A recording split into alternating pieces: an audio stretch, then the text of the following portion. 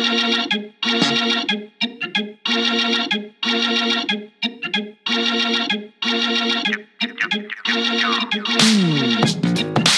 listening to A Walk in the Word, a weekly devotional podcast designed to help you get through the week.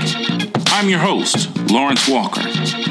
You can follow me on social media at LBWalker33. Don't forget to subscribe to our podcast at Google Play, iTunes, and SoundCloud.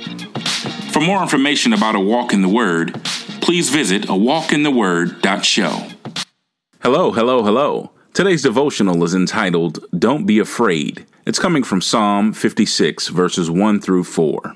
And it reads, Be gracious to me, O God, for man tramples on me. All day long an attacker oppresses me. My enemies trample me all day long, for many attack me proudly. When I am afraid, I put my trust in you. In God, whose word I praise. In God I trust. I shall not be afraid. What can flesh do to me?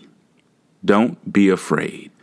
In her book entitled Breaking Free, author Beth Moore wrote, Sometimes faith is the absence of fear. Other times, faith may be choosing to believe God even when your heart is melting with fear. This cleverly penned statement embodies the realities of many believers in the world today. When faced with adversity, calamity, and trouble, our human nature may cause us to become concerned or perhaps even afraid, but that's when our belief in God should kick in. As such, the message I've come to share with you today is simple and clear. In times of trouble and uncertainty, when we place our trust in God, our faith in Him will always trump our fears.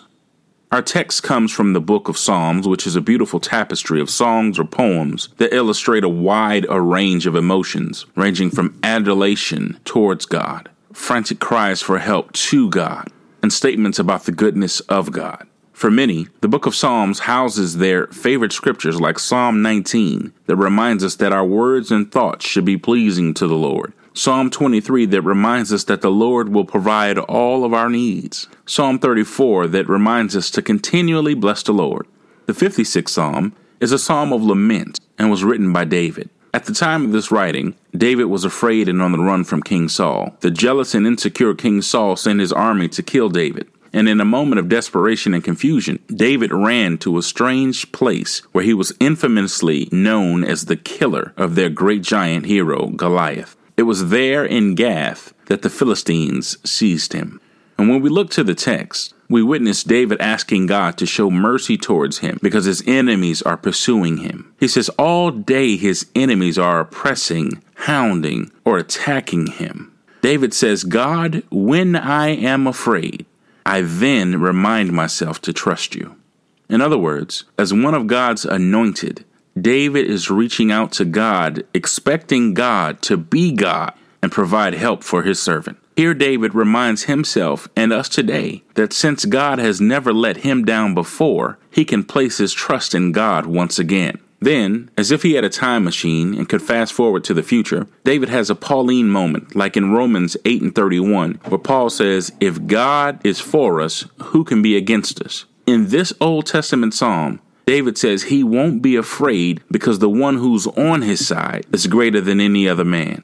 Like David, whose enemies chased him into exile, we too have been driven into hiding. The worldwide pandemic called the coronavirus or COVID-19 has struck fear in the hearts of many, and rightfully so.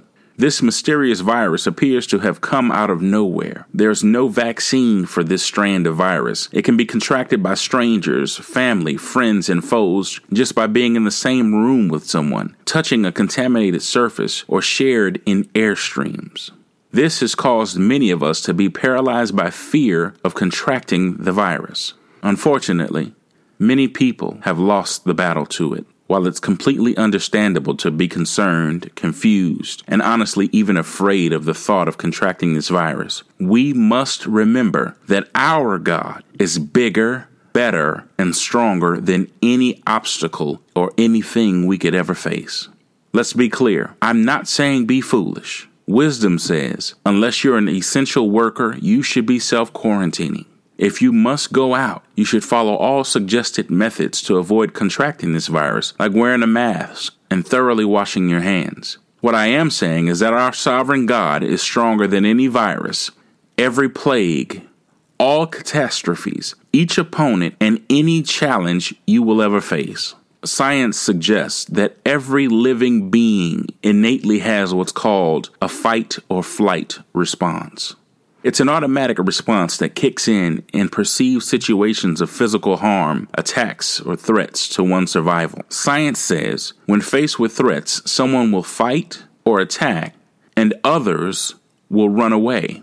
Friends, the psalmist in this text reminds us of just what we should do when we are afraid.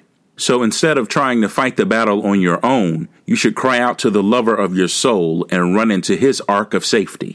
So be not dismayed, whatever betide, God will take care of you. Beneath his wings of love abide, God will take care of you. Through days of toil when heart doth fail, God will take care of you. When dangers fierce your path assail, God will take care of you. So don't be afraid.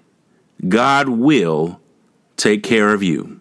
Don't be afraid. Thanks for listening to A Walk in the Word. To listen to more episodes, go to awalkintheword.show. Until next week, keep walking in the Word.